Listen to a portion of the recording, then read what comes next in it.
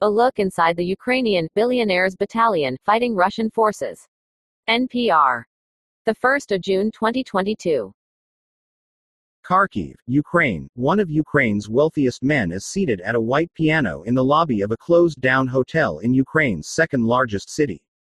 The multi-story atrium is dark except for a few running lights along the edge of the carpet. Cardboard covers all the windows. Wearing military fatigues, Vsevolod Kozhemyako is alone at the piano near the elevators, playing a slow, mournful rendition of Beethoven's Für Elise.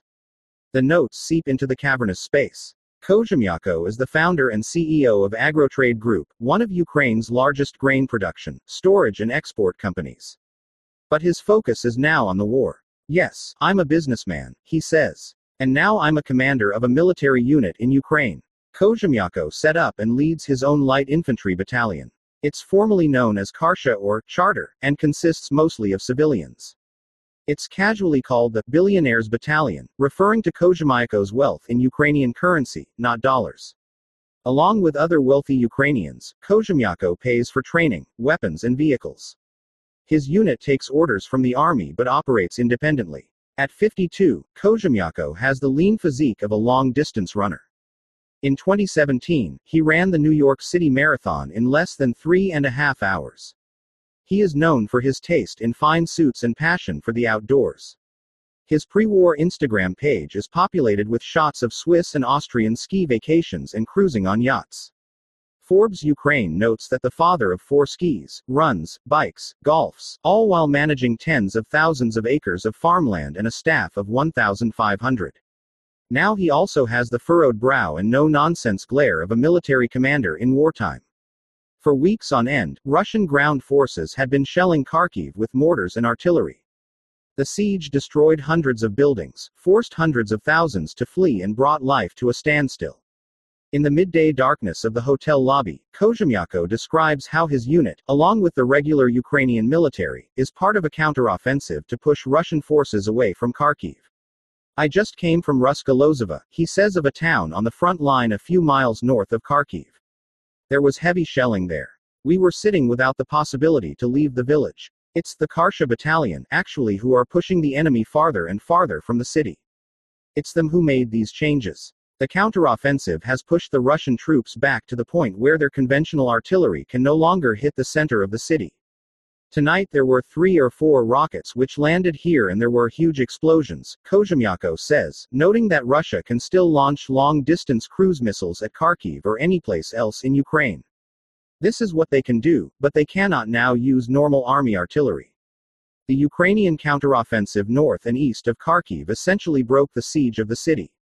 Now people are returning, some businesses are reopening, and even the public transit system has started running again on a limited schedule.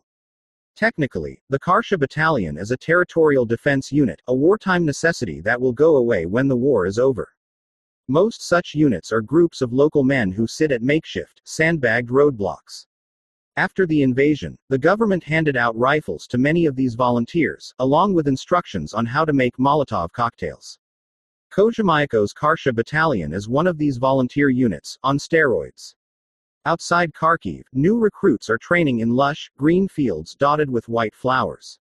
Igor Kornet, who spent nearly 2 decades in the Ukrainian military, is teaching the recruits how to attack a dug in enemy position.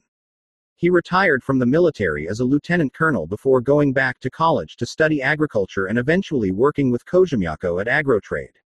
"Infantry is infantry," he says with pride. And his job is to turn a collection of civilians into a light infantry battalion. Some of the men are in their teens, others are pushing 50. They are carpenters, factory workers and mechanics, among other things. Kornet says he even has one economist whom he's training to fight. Most come from the Kharkiv region.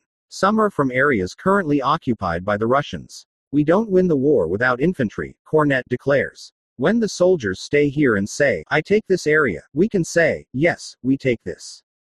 You can bomb a place as much as you want," he says, "but until you can send foot soldiers into the streets, you cannot truly control it." The recruits are issued body armor, helmets and AK-47s. They use surveillance drones to monitor the battlefield. The unit has its own vehicles, all paid for by Kozhemyako and several other wealthy business people from Kharkiv. After basic training, anyone who doesn't want to go to the front can quit and go back to their previous life. But that rarely happens, Cornet says, and the strength of these fighters is their motivation. Before the invasion, 36-year-old Sergei Dubinsky was a farmer. He grew wheat, sunflowers and garlic. Now he's going to fight on the front lines. He says he's not afraid of getting killed. I have a wife and I have a child, Dubinsky says. I want to be able to protect them. I want to be able to protect my country, so that we are able to do the things we did before the war. If he doesn't step up to fight against the invasion, who else is going to protect us? Kozhemyako notes that territorial defense units such as his are only authorized under a special martial law. This is a special law for the wartime. As soon as the wartime is finished, we are again civilians, he says.